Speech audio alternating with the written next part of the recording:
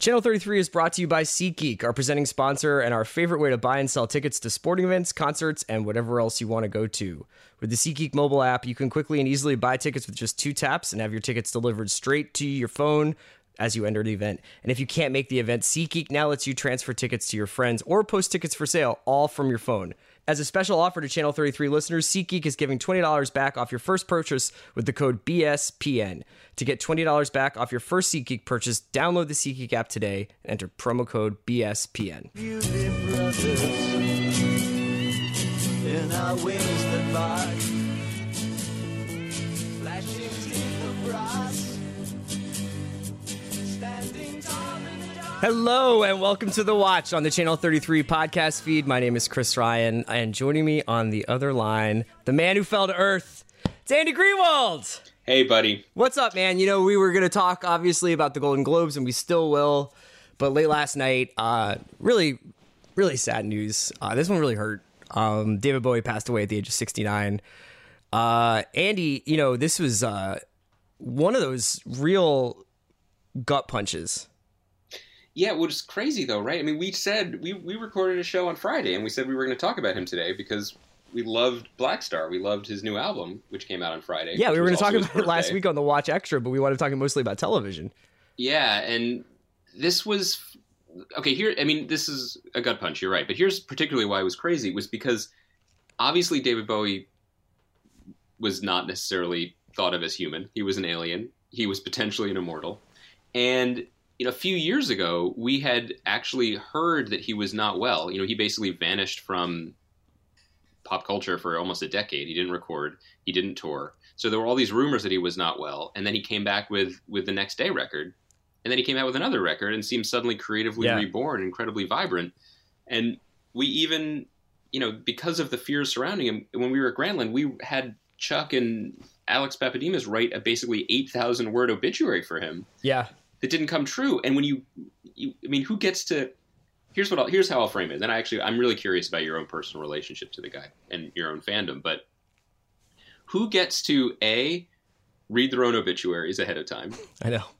B, call their own shot.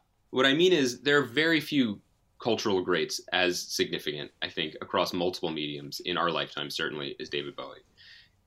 If you take that in and of itself, that's amazing. And then you realize he called his shot. He played out his own exit music. He made a record that was a goodbye, was able to see it released and received, and let that be his final statement to his fans and to the world in a way that is really moving. Yeah, and his longtime producer, really astounding. Tony Visconti, actually talked a little bit on Facebook today about the sense that David knew that this was coming and that he wanted to finish Black Star and get it out there before he left us. You know, what an incredible career, man. I in a lot of ways, Bowie is just such the quintessential solo artist. I think you think about him in all these different... Chris. Yeah. Clearly, you never spent much time with Tin Machine. We're going to get to that. Well, this is kind of my point. He's thought of as this sort of quintessential solo artist as he's making these records in the late 60s and throughout the 70s and throughout the 80s. You know, you have these great bands like the Beatles and the Stones and the Kinks and Zeppelin and all these groups that are coming out, and he's interacting with those groups, but he's always off on his own train. But one of the things I read today that really I found quite touching was Hilton Als' obit in the New Yorker. And he has this piece, this part of his obit is about Bowie as a collaborator and Bowie as, you know, the generosity of Bowie's artistic spirit. And this is just the line I wanted to read out from the piece. I can link to it later. Rock stars are not generally known for their generosity to other artists. It takes a lot to get up there and be such a huge presence. Early on, Bowie realized he was had more of himself when he built bridges to different worlds. And I think that's the key to why Bowie has been so relevant for so long, is that he never turned off his ears and he never became a karaoke act of his own where he was just, you know, you would go see him every 5 or 6 years and he'd play Heroes and wave goodbye. I mean, there was always something brewing with him, whether he was working in music or film or art. And the thing that I'm going to take from him, as much as I'll take the music and I'll take his individual genius, was just what a brilliant partner and teammate and collaborator he was, and the things that he touched, like Iggy Pop's Lust for Life, or Lou Reed's Transmission, or working with Philly soul musicians on Young Americans. Yeah. And it's like, what a great artist, what a beautiful like representative of the last 50 years of culture is someone who had their hands in everything, who had an ear open to everything, whose eyes were open to everything. And let's talk about how that was displayed just in the last 24 hours, because you think about where these tributes are coming from. Think about the people who he absolutely genuinely touched, and not even just in a passing fandom way, because even within the last 24 hours we saw absolute outpourings of grief and respect come from people like Arcade Fire, who he collaborated with, or Trent Reznor, who he collaborated with, but then also Talib Kweli or Swizz Beatz or Def Leppard, right? Like Def Leppard wrote about how much seeing David Bowie meant to them, and it's pretty hard to draw. David Bowie wrote and produced a song that invented Def Leppard. I mean, that's what I'm saying. Yeah, that is where the line went. But that's a kind of generosity where he would create these personas and these possibilities, put them into the world, and then move on and let his children find them, pick them up, and run with them and play with them. Yeah. And the thing that I was really moved by was how a lot of the conversation about Bowie is that he was this ultimate chameleon, which suggests a sort of insincerity, which is absolutely the wrong way to consider him. The thing that moved me the most today was watching something that I honestly had deleted from my hard drive. I had no memory of this happening, which is that he opened the concert for New York City after 9/11 at Madison Square Garden, playing for a room full of first responders and firefighters whose world had just been turned completely upside down. And he opened that concert sitting cross-legged in the middle of Madison Square Garden stage with a toy piano, doing a cover of Simon and Garfunkel's America. And at the end, he said, thank you to my fellow New Yorkers, and he said, especially to my local ladder company. I mean, how many people can get away with that? This is a guy who lived, there's so many layers to that. Everything that I just said, from toy piano to covering Simon and Garfunkel to thanking his local ladder company. And all of it is legitimate and all of it is genuine. And that is the sign of a pretty Omega level artist. It's, there's so many, when you look at like the careers of great bands and great rock artists and great pop music artists, there's usually this distinctive bracketed peak, right? And that's usually defined by a context where like they were very representative of the time that they were living in, and they were part of a cultural movement. And I think that a lot of those Beatles LPs, the Beatles have two peaks where it's the singles band and then it's the albums band, and then they have their solo artists, their solo period. That's like the three sort of stages of them. Bowie has like 6. Yeah. Bowie has like 6 peaks. And when you go through these records and you think about where he was when he went on the 71 to 73, 4 Diamond Dogs. So he has like pinups, he does pinups in Aladdin Sane, Ziggy Stardust, and Diamond Dogs, not in that order, in the early 70s.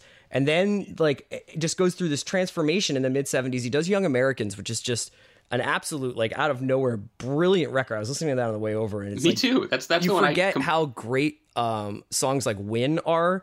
And he had like Luther Vandross singing on that album, I believe. And you think about people. Here's something that was alien about him. Imagine being alive in a certain moment and being able to see the whole chessboard and see the future and listen to it. Yeah, and to be able to like think. To be who you are, to be David Bowie in England and have the persona that you have and the reach that you have, and be like, well, you know what the most exciting music is right now? It's Philadelphia soul. Yeah. And so I'm going to go there. After you've invented glam rock. Exactly. And be like, I'm just going to go there and be not a tourist, be as genuine as I can about my own limitations of what I can do, basically, and invent this idea of plastic soul and play with these musicians. And, you see that throughout his career.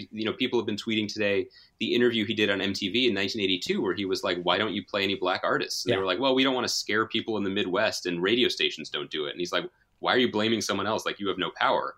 And then in 2002 being like, I'm only signing with Sony for one album because pretty soon it's just going to be a spigot and people can get whatever music they want. Yeah, I mean, there's a bunch of articles. I mean, the role he played, whether or not he was right or not, whether or not it was necessarily a financial windfall, but this is a guy who was selling stock shares in his own music career. Remember that? I forgot about that. And all sorts of weird and interesting progressive business decisions he made with his career. But yeah, I mean, do you have a favorite period? Well, here's what I wanted to say, and I wanted to know what you thought about this. I feel like our perspective, just in terms of our age on Bowie, is sort of interesting because when I became sentient to music, which was basically when my parents got MTV when I was like 6 or 7. Right. So Bowie was all over it because so that was we're Bowie's 84, 85 here. well, his pop reinvention. Yeah. Right. So that was Let's Dance and China Girl, and Modern Love, and then Modern Love, and then ultimately Dancing in the Street with Mick Jagger, which probably shouldn't be spoken of today, other than as the ultimate camp classic. I like that. It's awesome. So there was that period, and then when I started becoming like seriously into music and wanting to like read reviews and buy records and have opinions about them, he released a record called Black Tie, White Noise, which was generally reviled by critics, but it contains one of my favorite songs by him called Jump They Say, which is about his schizophrenic brother who killed himself. And the title track on this record is a duet with the R&B singer Al B. Sure.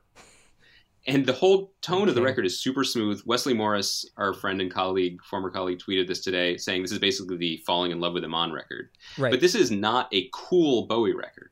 Leading into when you and I knew each other and we were in college and we were like buying Ronnie Size and Represent bootlegs and like super into drum and bass, and all of a sudden he comes out with Earthling. I know. And there's the song Little Wonder that I will still ride for. So this is like my Bowie is no one's idea of the right Bowie. I mean, of course, I bought Changes Bowie, I bought the box set. The fabric of our listening lives are his greatest songs. But what I find so amazing is that is my version of like that's my bracketed Bowie is like what some people would call the worst version of it. But it challenged me and opened me up to listening to music in a way that very few other artists did, purely because this is this guy who's this supposed legend, like Hall of Famer, like already in amber legend in the early 90s, collaborating with an R&B singer. Yeah. And I'm like, oh, I didn't know you were allowed to do that, And all of my music fandom since is basically predicated on that idea. So I'm only bringing this up to say it was amazing to grow up having this treasure trove, because if you ever wanted to know about a different era, like, Low is out there. Yeah. Lodger is out there. Young Americans was out there to discover. But to have him be present even at what many people would not consider to be his peak, he was always kind of an electric third rail of culture to be checked in with and to be aware of. Yeah, I mean, it was never vampiric. It always felt altruistic. I mean, I'm sure there are some people out there with different perspectives on that, but whether it was him getting into jungle, it was him getting into krautrock with the Berlin trilogy, whether it was the soul moves on Young Americans, and it always seemed like he didn't just have the best intentions. His best intentions played out exactly like that. There was never this disaster where it's like, now no one will know of Kraftwerk. It was like, no, like he's bringing this music to a larger audience. And you've seen bands since then, whether it's REM or Radiohead, he really set up template for how you could sustain a career. You were mentioning the concert for New York. One of my favorite YouTube clips of Bowie is the performance he gives of, he does Modern Love at Wembley during Live Aid. And you can see basically the fact that that's one of the 5 most charismatic artists who've ever played rock and roll music. He has this 100,000 seat capacity stadium. I have no idea how many people were at Live Aid. It was probably way more than 100,000 because they were sort of on the field as well. And he's playing Modern Love, and people are losing their mind, and it looks like he's playing a 400-seat capacity place. Like, he's got every single person in the palm of his hand, and it's great. He's got this boxy suit on. He's got a guy who looks like he's in INXS playing guitar. He's got this Amazonian woman playing saxophone and a guy on bongos, and he's just ending it. There's no more stage left after he's done. And I was thinking about, like, this is like somebody who could be at once the greatest rock star in the world and one of the most interesting idiosyncratic experimenters in the world. But here's another point that I think is worth making today, especially because we're seeing, and this is actually kind of touching, we're seeing people from all walks of life, people who are our friends, people we've never met, people who are famous artists themselves, pouring out their hearts about this loss and basically saying that he made it okay for people to be different. He taught people that the possibilities of basically not being a binary, not being mainstream in a lot of different ways, whether that was in terms of your art, whether it was in terms of your sexuality, whether it was in terms of your perspective on the world. And I think there's no way to overstate that. That's all true. But one thing that makes him especially noteworthy is that he also had the time of his life while he was doing it. Mm-hmm. And, when you're growing up and you get into music or you get into whatever, it's essentially for teenagers, and this is a central part of growing up, right? It's trying on trying on identities Yeah. to see which one fits or Yeah. see which ones can give you a home. And, you know, I'm like, The Cure was a big deal when we were younger. I mean, I think I'll still ride for that band forever. But, you know, so I had friends who were like become goth. Like they would get really into The Cure and Sisters of Mercy and Susie and the Banshees, and they would dress that way. And it was really kind of about, as much as it was about finding a tribe, it was also a little bit about hiding and obscuring yourself, you know, or sharing a certain experience with people. Discovering who you really are by trying off on different yous, basically. Well, yes, what Bowie was doing was being like, I'm going to put on this red wig and makeup and put on this dress, and I'm going to be the coolest person you've ever seen. And I'm going to have more fun doing it than you will ever believe is possible. And I think that swagger matters. I think that swagger is essential to rock and roll, but I think it's also essential to the inspiration that we're talking about. Because there was never a sense that he was hiding. And I don't mean to imply that people who went to Sisters of Mercy concerts were hiding. Sure. I just mean that there's a difference between there's a difference between being out and being proud. And like, obviously that phrase means something that I don't totally intend it to mean in relation to Bowie. Right. Although the fan fiction surrounding that Dancing in the Street video might, lead you to believe otherwise. But, that's something that is really, I will always take that away. And, as a fan of fun in rock music in general, I hope that is a lesson that never dims. So I want to make sure maybe we could put together a Spotify playlist after this. But, you mentioned what was the Earthling track that you liked a lot?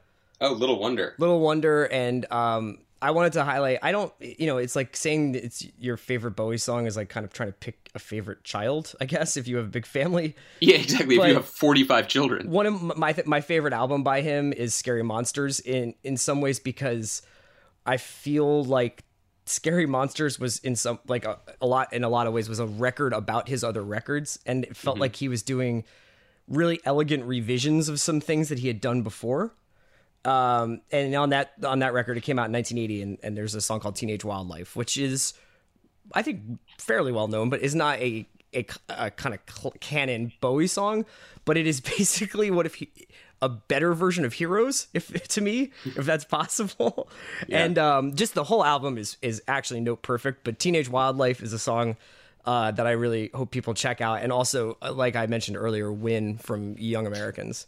Can I also just take a little moment here to talk about how awesome he was as an actor? Yeah, please. I was hoping we would do this. Because he was a surprisingly good actor. I mean, it's not surprising because he was a performer, right? But, people will point to Man Who Fell to Earth, but like in smaller roles, in interesting ways, like I love his Warhol in Basquiat. Yeah. Like that is just a great performance. And I especially love, I tweeted this out today, he played a time traveling FBI agent in a white suit in Twin Peaks Fire Walk with Me in one of the more unsettling scenes in one of the more unsettling movies of all time. And the dude just went for it. He was phenomenal in The Prestige, obviously, but another one that's... Oh God, he was so good in The Prestige as Tesla. A little long, like a while back, but he was actually quite affecting he plays Pontius Pilate in Last Temptation of Christ. That's right. That's right. In general, it's funny because like in general, we're saying this the day after Lady Gaga was named the best actor in a supporting role in a television show, which was one of the funnier atrocities of the ridiculous Golden Globes last night. So I'm not generally, I'm a fan of people just like chasing their muse, like do you, but I think there are very few musicians who are actually legitimately good or interesting actors because it's just different skill sets. Yeah. But Bowie was always interesting. In everything he did, you would want to watch him. I wish he was in more stuff. I wish he'd acted in more stuff. Like he seems like somebody who's like, why isn't Bowie in Dune? Like, But here's the bigger picture. Here's maybe the bigger takeaway. The movie Dune wouldn't exist without Bowie. You're probably right. At least not in the iteration that David Lynch imagined it in. That's what I mean. Like, I think the novels, I don't know. Okay, I'm going to be honest with you, Chris. I don't know when Frank Herbert stays listening to pinups. I don't know what really inspired the Spice Worms. Here Comes the Night. I just imagine a sandworm jumping out the ground. So I don't know the TikTok of that, but I just feel like the vision of it. But so I wanted to bring it full circle, though, just to say, because we were going to talk about it today anyway, the new album is really stunning. And we could go track by track. We could talk about some specific tracks, but I really wanted to talk about the last track, which obviously now everyone is going to rush back and look for clues in, but you don't even need to look that hard for clues, right? It's called I Can't Give Everything Away. I Can't Give It All Away. Since we're recording, it's called I Can't Give Everything Away. Right. And I was listening to it last week and I listened to it today, and it's a very, very beautiful song. And I found it incredibly moving today because you hear that phrase, right? I can't give everything away. And the first reaction to that phrase is someone who's trying to. Mm-hmm. And maybe they've run out of time. Like they can't quite give it all away. Like a Brewster's Millions situation. You know what I mean? And it's actually the opposite of that. And what I found so moving about it is that to me, this is an artist's last statement in the sense that the artist is saying at the end of it, I am a human. I am a man that lives in this world, and I have a family and people that I love.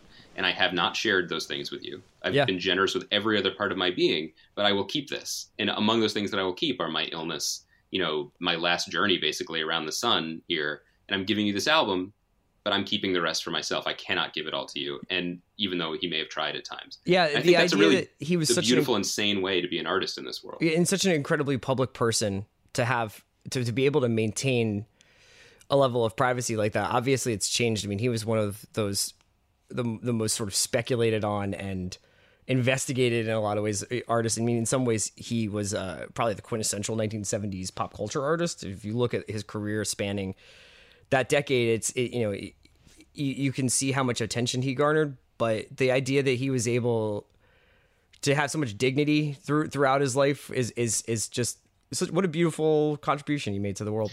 Yeah, it's funny to think about it. You were talking about important 70s artists. I mean, you would put him and Lou Reed up there, and they obviously crossed paths. And there was a pretty amazing thing that Bowie wrote about hearing Velvet Underground for the first time and changing his life and changing his career. Both those dudes just lived in New York City. Yeah. For the ends of their lives, and Lou Reed never left, but for the last 20 years of their lives, they just lived downtown, and they didn't have entourages, and people would see them. Like I remember our friend Max saw Lou Reed just hanging out on Worcester Street with a skateboard, like at age 62. I saw Lou Reed came into Kim's when I was working there. This is my Lou Reed anecdote. I think I've told this before on the podcast, but he actually also came into Kim's with a skateboard. He had a longboard, and he went up to my coworker, who was Jeremy, who was Australian, and he said, "Do you have any kung fu movies?" And Jeremy, for some reason, his response was, "You mean instructional or narrative?" And Lou Reed goes, "Narrative." I don't even know if we had instructional kung fu movies at Kim's, but the point is that they were out there, man. They were at Kim's. I'm sure Bowie was at Kim's. I think the bigger idea is that Jeremy was willing to share his personal stash of instructional kung fu movies with the great god Lou Reed. No, but they were just out there. Like our friend Sarah Lewitton wrote today on Facebook about the time she shared a cab with Bowie because it was raining. And she just hopped in a cab and he let that happen. He lived here. That was his life. And to have gone through everything that he went through, and that's regardless of whether you believe he just lived on cocaine and red pepper stories of the 70s, which, by the way, the beauty of it is it doesn't matter if that was true. He gave us these stories. Right. And I'm sure he loved that more than anything else. But despite all of that and all of those reinventions and the success and the attention, that he could maintain a core human at the heart of it, that's the key to authenticity, I guess. And that's also the key to a healthy and happy life. And so, yeah, it's weird. It's something we don't often think about in the moment, I think, with artists, contemporaries, like people who are, because you and I think of Bowie as like a legend even before we were born, and he was.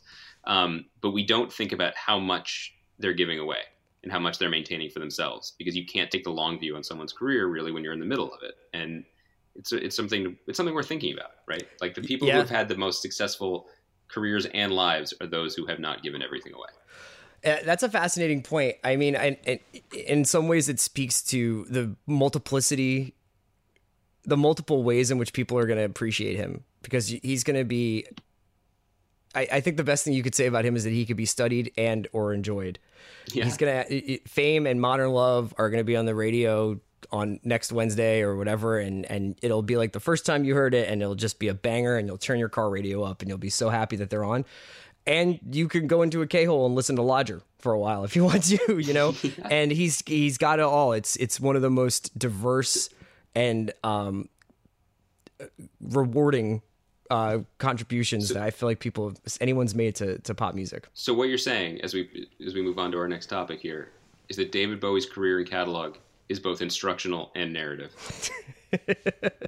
Like a good kung fu library. Yeah. It's both. We're going to talk about the Golden Globes in just a second. Just a quick break from our sponsor. The National Academy of Sports Medicine is looking for people who want an exciting career in the fitness industry where you wake up every day doing something you love. NASM trainers are improving people's lives by helping them reach their health and fitness goals, and the demand for these trainers is huge. Imagine waking up every day excited to go to work, not a job, but to a rewarding career, getting paid to stay in shape while helping others reach their fitness goals. You set your own hours, work in health clubs, sports clinics, and corporate wellness, and you'll love who you work with. Do what you truly enjoy and get paid for it. There is no better time than now to get started on your certification with the National Academy of Sports Medicine. Plus, NASM guarantees you'll land a job as a personal trainer within 60 days of earning your CPT certification or your money back, guaranteed. Go to myusatrainer.com for a free 14-day trial of their fast and fun online program. That's myusatrainer.com, myusatrainer.com. Restrictions apply. Visit myusatrainer.com for details. Support for this podcast and the following message come from HBO Now, the new way to stream all of HBO, every episode of every season of HBO's series, plus the biggest and latest hit movies before any other streaming service. And no TV package is required. Download the HBO Now app on your favorite device to start your 30-day free trial instantly. All right, man, we're back. We're here to talk about the Globes, the Golden Globes last night. I don't want to belabor it because I do feel like these award shows are having shorter and shorter shelf lives. I read something really interesting today in The Atlantic by a writer named Megan Garber I wanted to start our conversation with. Okay. And she was basically talking about how the reality television, I guess, or the reality television-ification of award shows, and how what's happening off the stage, especially for something like the Globes, where you get to see all the activity, is almost more important than what happens on stage and who gets what award, especially for something like the Globes where like The Martian is winning comedy.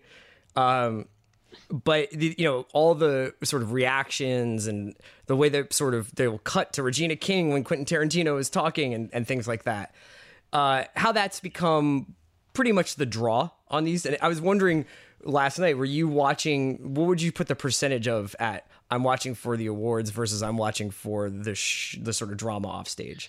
Well, it's important to say this every year, is the Golden Globes is a ridiculous farce. Yeah. I mean, it's an insane thing that exists where basically a shadowy cabal of European, maybe journalists, like who number anywhere from like 3 to 22, get all of the most famous people in Hollywood to literally kiss their asses for a period of weeks and pay attention to them because they get a televised award show. Yeah. Like these are the people who are not, it's not the industry itself. These are not people with good opinions. They are in no way qualified to vet any of this. They're just given a show.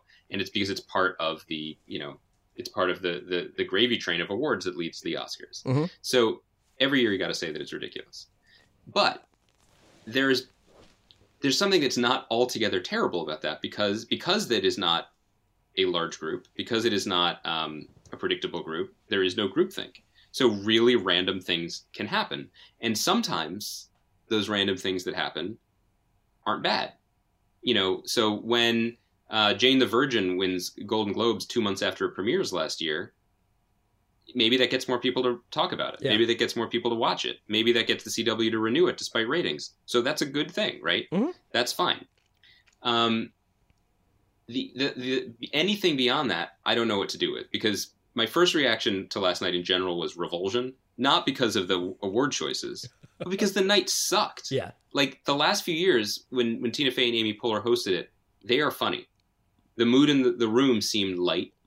No one was taking it seriously, but no one was literally like sneering at it while it happened. That was not the case last night. I thought Ricky Gervais was... What's that? You chalk that up to the host?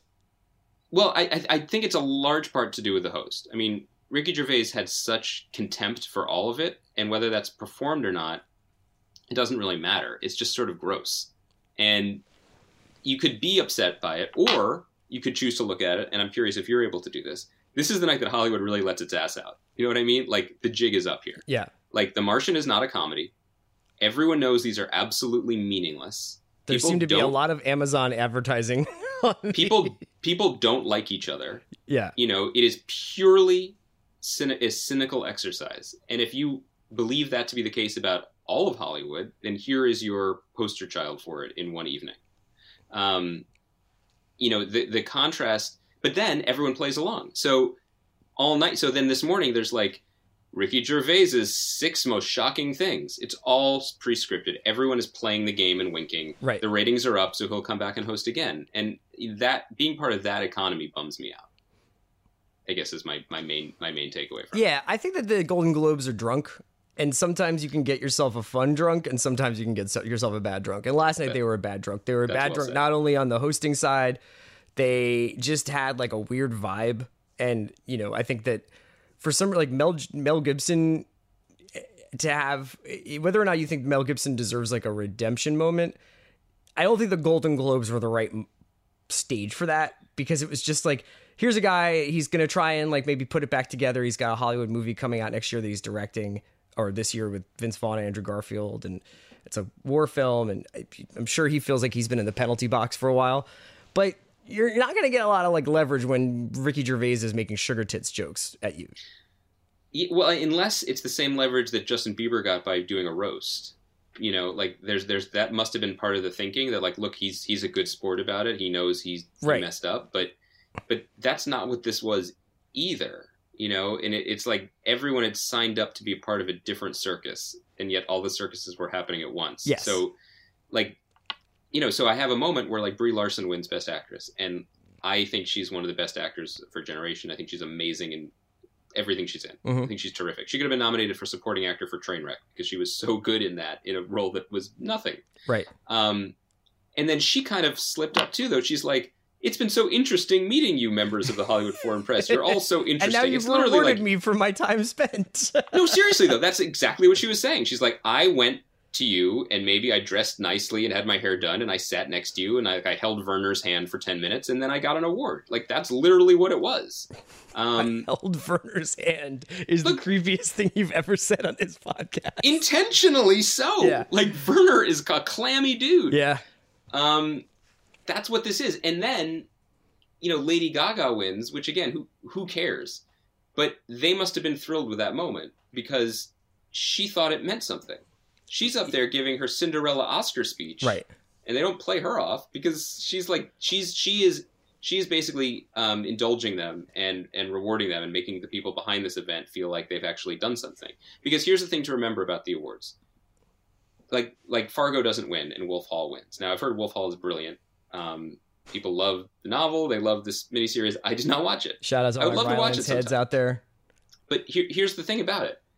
Once Wolf Hall won, it's not necessarily that they polled 500 industry professionals and a majority of them preferred Wolf Hall to Fargo. It's that the 9 people from Estonia didn't like Fargo or watch it. Right. They didn't watch it. So like as soon as Wolf Hall won, Kirsten Dunst and Patrick Wilson can go to the bar, right? Because they're not going to win either. That's just not how this is working tonight. Mm-hmm. So it's kind of fascinating in the same way that if you took a sample size of 6 people in Iowa and you're like, who are you voting for? It's not going to tell you who's going to win the election, but it might be interesting about the 6. It might tell you something about the corner. Yeah, so the where Golden you Globes are the up. caucus of award shows. That, and they have such a chip on their shoulder. They really want to. They love the fact that they can influence the narrative. Mm-hmm. They come before the Oscars or even nominated, so they feel that they can sway things, and so they don't reward loyalty in terms of the TV side, like loyalty or consistency or quality. They are obsessed with being the first one to plant a flag. Yeah. So, Homeland won 2 months into its existence. Jane the Virgin won. Mr. Robot won, which, the dude Sam Esmail, who we know is listening to this show at some point in the future, we're thrilled for that dude. Yeah. We love that show. We love him. I love Christian Slater. I was thrilled for them. But, is this the same as being rewarded by your peers? No. And the biggest reflection of that is the greatest comedy of our time, Mozart in the Jungle. That is so funny. I have not seen it, but I hear it is hilarious. Here's the thing. People thought I tweeted what's also hilarious is when Matt Damon makes potatoes out of his own poop and then they all get freeze dried by Martian atmosphere. That was hilarious. Not as funny as when Ridley Scott, the great Ridley Scott, starts talking about international cume. With the binder clip on his... I'm like, if that dude starts talking about cume, yeah, he's like Star Wars. It raises all boats. He was basically one more bottle of Mo away from talking about IP. Yeah. Like how much fun it would be to play in the Martian expanded universe. But when I tweeted some jokes about Mozart in the Jungle, which Hold you on, know, pause. I tweeted some jokes. I know. You know why though? Because I got a text from Werner, and he was like, "We need to start popping off on social media." Yeah, we need to engage. No, I'm just saying, people thought I was hating on Mozart in the Jungle, but like, why would anyone hate on Mozart in the Jungle? Why are we talking about it? Like, it is one of the most inessential shows that I've ever seen.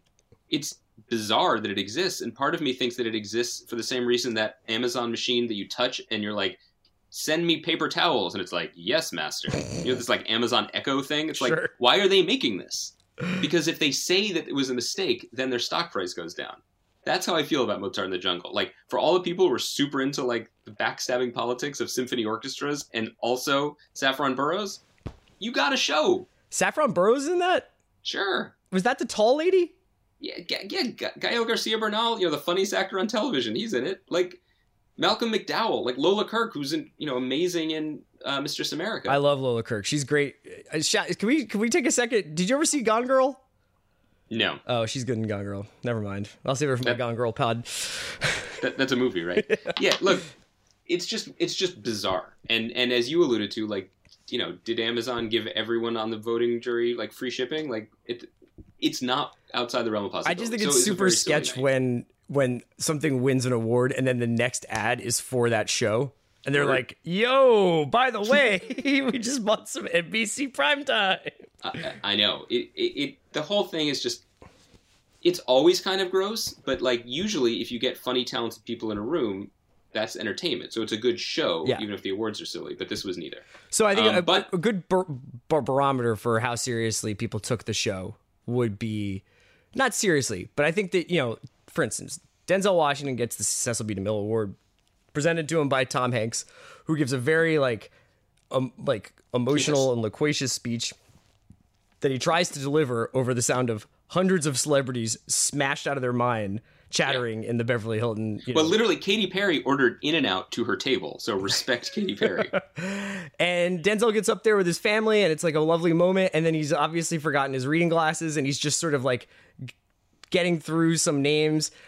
Sidebar: I am a very big appreciator of when someone shouts out a guy, inevitably named Len or Brad, who's like a deep Hollywood person. Yeah. And I'll be like, and you know, we gotta say thank you to my Bob Greenblatt or Rob, you know, whoever it is, and you hear like, yeah, like in the back, like someone who's just like, that's true Hollywood, dog.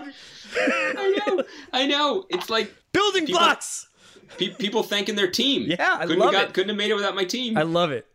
But Denzel gave he won the Lifetime Achievement Award or whatever it is. Man, and for a minute there was some talk on Twitter. Wesley Morris had tweeted out his 6 favorite Denzel performances. Rembrandt had his list. I tweeted out mine. I was promptly told by my buddy Sean Witzke that I was an idiot or something or crazy for my list. There are a lot. Here's the thing that was funny. You watching the montage, it is true that Denzel has made 2 Guns. And he has made 2 Guns a couple of times where you're like, God, is Unstoppable in this montage? You know, 2 Guns was the last film image that they showed in the montage. I don't know how that happened, but he's made some bangers, and he's also been great in movies that weren't bangers. Yeah. So I was just thinking, you know, to pivot out of the Globes, unless you had any lasting impressions. I didn't. I mean, if you bring your Gervais to your birthday party, your birthday party's going to get ruined. I don't know what to tell you. You know. Yeah, I mean, I was shocked. I was bummed in the sense that these things matter for momentum. That Spotlight won nothing, but like ensemble movies are tough sells. Yeah. And you know, I guess that. I mean, Leo's going to win the Oscar, but you know, I guess the Bear is more powerful than we realized. But yeah, like I want to talk Denzel because I thought that was a pretty interesting moment too, and to see all those performances like back to back to back to back like that, you realize the thing about that dude. Are there any other stars like him in Hollywood other than maybe Tom Cruise, where it's just like he is just on one in every scene and just the most magnetic thing on the screen? Now, I'm not comparing them as actors because Denzel is a much, much better and more nuanced and more, you know, basically with much more range as an actor than Tom Cruise. But just in terms of like weight, heat, stardom, Right. There are very few others like them. I think that was sort of Tom Hanks's point last night, and it's interesting that you bring up Tom Cruise because I couldn't help but think that Cruise was the only person. Cruise and Washington are sort of similar in terms of the breadth of their career, and you know, I think that Cruise has probably had more box office success, and Washington's had more critical success. Yes, but that they have a very similar thing where they soak up a lot of the oxygen on stage. In fact, I would argue that whether or not it's a business decision or not, and a lot, Denzel is not great at sharing, and it's not his fault. He's just too good. So it's Philadelphia is actually an outlier in his career where he's really sharing the spotlight with somebody else. And I think he's amazing in Philadelphia. He is really good in Philadelphia. But he has to kind of, you know, he does have to play Pippin to Jordan there for a little bit because that's a very, very showy role for Hanks. But Crimson Tide is the other one, right? Like, yes. I mean, I know that's one of your all-time and favorites. that's in my top 5. Let me look at see Wesley had. Let me see what Wesley's top 6. Well, while you look that up, I wanted to say the thing that I was really interested in that montage was for all the opportunities Denzel has had and the enormous success he's had, the opportunities he hasn't had, and the biggest one that I would say is there was a lot of Pelican Brief in there. Now, Pelican Brief is entertaining. That's a fine movie. You know, like I actually kind of miss the high gloss, high budget Grisham adaptations with big stars in them because they're just fun to watch. But one thing that Denzel was never really allowed to do on screen is he could never play a romantic lead. Like mainstream Hollywood didn't let him do that. So yeah, Deja Vu it's got obviously a very. I mean, he's played romance. He's played romance, but I'm saying, you look at Pelican Brief, and what that movie is regardless of what the plot is, it is an opportunity to put incandescent superstars opposite each other, right? And that's happened only a couple of times in his career, where it's you put Julia Roberts and you put Denzel up against each other, and usually when you put movie stars in movies together, they kiss, right? Like they get to have a romance. And you look at Denzel, and he is basically just like he's just stomping up and down the set of that movie, just owning it like it's a nuclear submarine, and no one else can keep up, let alone the director, right? So that was my thing about that movie. It always felt completely jumbled. Like his performance was so exciting, and the movie was not worthy of it. It was screaming out for some sort of romance in there, or just something else to match it in terms of intensity. And so you can look at the arc of his career when for the last 15 years he basically plays good Denzel, bad Denzel, but regardless of which character it is, the movies he's the top spinning and the movie spins around him. Yeah, it's sort of interesting to see the arc of his career coming out of Glory, where he wins the Oscar, and going into Mo Better Blues, and dude, he's so good in Glory. Mississippi Masala, Ricochet. So he's just kind of messing around there. Then in '92, obviously Malcolm X, which might be one of the great best actor tragedies I can remember. Right? Yeah. Can't remember who won in '90. Can you look up who won best actor for 1992? Yep. And, you know, Pelican Brief's 93, Philadelphia's 93, Crimson Tide 95. And then he does a bunch of interesting stuff in the second half of the 90s where it's Devil in a Blue Dress, which is actually quite underrated. Carl Franklin movie of a Walter Mosley novel, which, if you haven't read the novel, is one of the great sort of post-80s American crime novels. And then, but didn't Don Cheadle just steal that movie out from under him? Anthony Hopkins. Is that Silence of the Lambs? Yeah. Well, that's a tough beat, but still. Well, it's tough only in the sense that he deserved an Oscar. Hopkins deserved an Oscar, but that was a supporting role. Yeah, exactly. Yeah, I think that's the argument. I mean, Denzel is in like every frame of Malcolm X's 3 hours, and what's Hopkins' screen time? It's like 12 minutes. 15 minutes. Yeah. But anyway, I mean, you're right. Is there ever been? Wait, can I sidebar something? Sure. I feel like this is probably we would need Bill in on this just for the sports analogies here, but like, has there ever been a more profitable 12 minutes? Like, because Hopkins did 12 minutes in that movie, and then would probably made $100 million going forward from it for all the sequels and everything else and the rest of his career. Like and to do it a couple more times like that. And to the point where, like, you know, Patrick Stewart talks is like on the Maron podcast talking about the greatest actors he's ever seen, and he said like seeing Tony Hopkins on stage was the greatest thing he's ever seen, and he's sad he'll never see it again. But Tony Hopkins likes living in California and just doesn't ever want to do it again because he doesn't have to. My man, I love that Anthony Hopkins. I was just looking at his IMDb. Mission Impossible 2, playing Mission Commander Swanbeck, uncredited. I bet he got dapped up for that one. Can you imagine he was just like, you know what? No thanks. Thanks, but no thanks, John Woo. I'm good. Some of my favorite performances from Denzel that I just, thought I'd shout out. Just obviously, Crimson Tide is a very big movie for me. I like everybody think that Malcolm X, Training Day, and Philadelphia are part of a sort of unimpeachable trinity.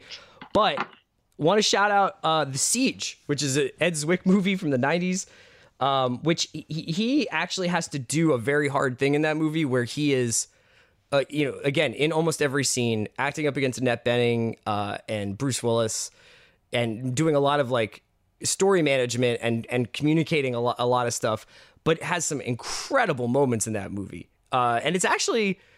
I am probably would go back and be a little bit disappointed by parts of it, but considering when it was made, it's quite prescient for today. Yeah, in terms of terrorism and and just the idea of like how a nation reacts to feeling to that challenge. Can I throw my favorite? I think my favorite Denzel performance is Inside Man. Yeah, I feel like Spike Lee's Inside Man is I guess it wasn't underrated. It's his most profitable movie ever, but it seems to have been a little bit overlooked in retrospect, and it is absolutely terrific crime flick, and it allows Denzel to do two things that he's supremely capable of that I love. One is that he gets to be kind of cocky, loose Denzel, which he doesn't often do anymore, but that's always been like way high in his toolbox. Like that's something he can do. But he also is flawed in that movie in a way that is more emotional than strong and silent. Like Man on Fire, which is a pretty dope, insane movie. Yes. That character is messed up, but the character is a violent superhero, basically. So the way that he communicates that being messed up and that those flaws are much more, they're movie starry, they're silent. But Inside Man, he's a bruised character in that, in a way that is really appealing and feels almost lo-fi movie star. And that's underrated. Like that's the kind of role that we're talking about. Tom Cruise could do a version of Man on Fire. He could not do Inside Man. Yeah, and I wonder the question is whether or not Denzel Washington could do Magnolia. Could he play Frank Mackey and be part of a 6-person ensemble, or at least in terms of the way that screen time is?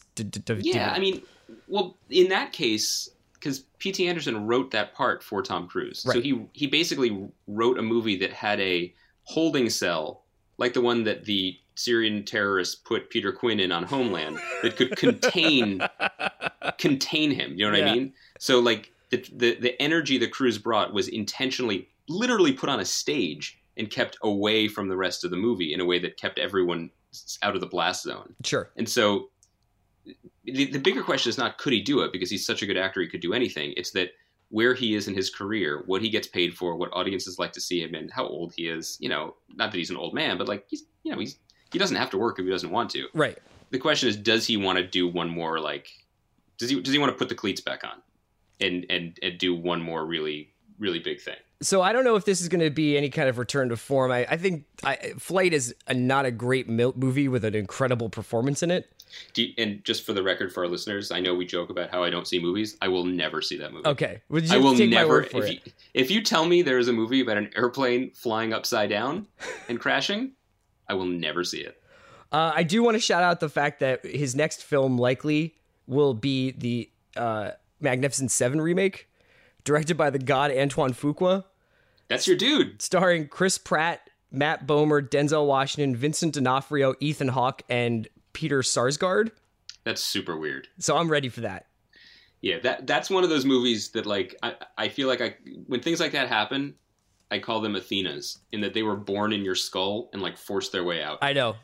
That just feels like something I had a fever dream about one night, and it's just become reality. Is it exciting or scary to have that power? I feel like with Fuqua, to be honest, I've come to the place where I really enjoy his movies, but I am not expecting them to be Training Day anymore. Right. So I think I'm okay with Magnificent Seven possibly not being a cinematic masterpiece. Possibly. Yeah. But the idea of Ethan Hawke, Peter Sarsgaard, Denzel Washington, and Chris Pratt together on screen is really exciting. There are movies that you have to see because of the cast. I mean, I don't know if our listenership understands your relationship to Training Day. Like, you came out about Heat with Bill the other week. That's right. But there are only 2 movies in the history of our 20 years of knowing each other, which, by the way, 20 years this year, buddy. Oh, yeah, that's right. That you have reacted in quite that way to. And one was Heat, because one of the first things you told me was about how you and your buddy John like walked through the blizzard in Philadelphia to see Heat, yeah, to see the movie like 5 times in 1 week. But Training Day, you felt the same way about. Like Training Day, you were I felt basically very strongly putting on. about Training Day. I think one of the best feelings when you go to see the movies, it happens less and less these days because I think we know so much about movies going into them, and you just get such a feel for what the movies are going to be like. But even in the last year, something like Big Short or Sicario both had a certain surface presentation that then was just completely upended during the experience of the movie. And in some ways, having something that could just be a mainstream film that feels so fresh and alive is way more exciting to me than watching something that's supposed to be fresh and alive. Do you know what I mean? Like that you go into an art house picture expecting an art house picture, but when you go into a Hollywood movie and you get something very weird and new, you almost want to go back and watch it again just to make sure you were right. But also and that was what happened with Training Day. Is I think that it was good cop, bad cop, old guy, young guy dynamic, and it was broken up into these little pieces by these performances. But it was also just gully. Like that is just that was a rugged movie, man. Like that movie is just kind of rugged, and we're at a point with I know how qualified I am to talk about the state of cinema. I appreciate that. I will come out and say it. But we're pointing to something like I haven't seen The Revenant yet. Like maybe it's good. Team Bear, whatever. But like. It worries me in the scheme of things that for as much as The Revenant should be celebrated because, apparently it was hard to make. I don't know. They've been playing pretty coy about that. But celebrated for not being a superhero movie, in many ways it still is a superhero movie. Because it's basically Iñárritu and Leo being like, we are superheroes for doing this intense, aggressive, macho movie and putting it into the world through the power of our will. And I feel like one of the great things that, when I was talking about Pelican Brief for Training Day, like let's see something with that budget, with those stars, with that talent. Let's do the best version of something. Let's make a really, really good movie that isn't trying to show off or doesn't need to show off. We don't need to reinvent the world with a tracking shot every time. We don't need to, invent Bearavision. I don't know what the movie's That's about. Exactly. It's crazy when you are watching Revenant. If you watch it in the roadshow version, you start to feel your hands grow fur. And whoa, no, that's great. No, that's really good to know. Like I love hot bear spit being sprayed on me from the air conditioning vents while I'm watching The Revenant. Oh, so you saw it at the Pavilion in Park Slope? Yeah, I didn't realize that. Actually, it wasn't The Revenant. It wasn't The Revenant. No, it was just Inside Out. Anyway, all right, man. I think that's a good place to stop. Denzel's the king. Bowie is the king, and the Golden Globes can do one. Anything else? No, I just appreciate that we now have like a what we learned segment on the show. I think that's something we stick with going forward. I know. We'll get back to some television. Maybe not later this week. I'm not sure. Definitely next Monday. Maybe. Who knows? Maybe. And we'll keep you informed. Might be out there on the couch with you soon. You never know. And I'll try to dial up a Bowie playlist for our listeners. Sounds good. Okay. Great job, Berensky! Later. Thanks for listening, everybody. Channel 33 is brought to you by SeatGeek as well as HBO Now, the new way to stream all of HBO with no TV package required. Get all of the series, all of the movies, the docs, the sports, the specials, and more. Download HBO Now on your favorite device to start your 30-day free trial instantly.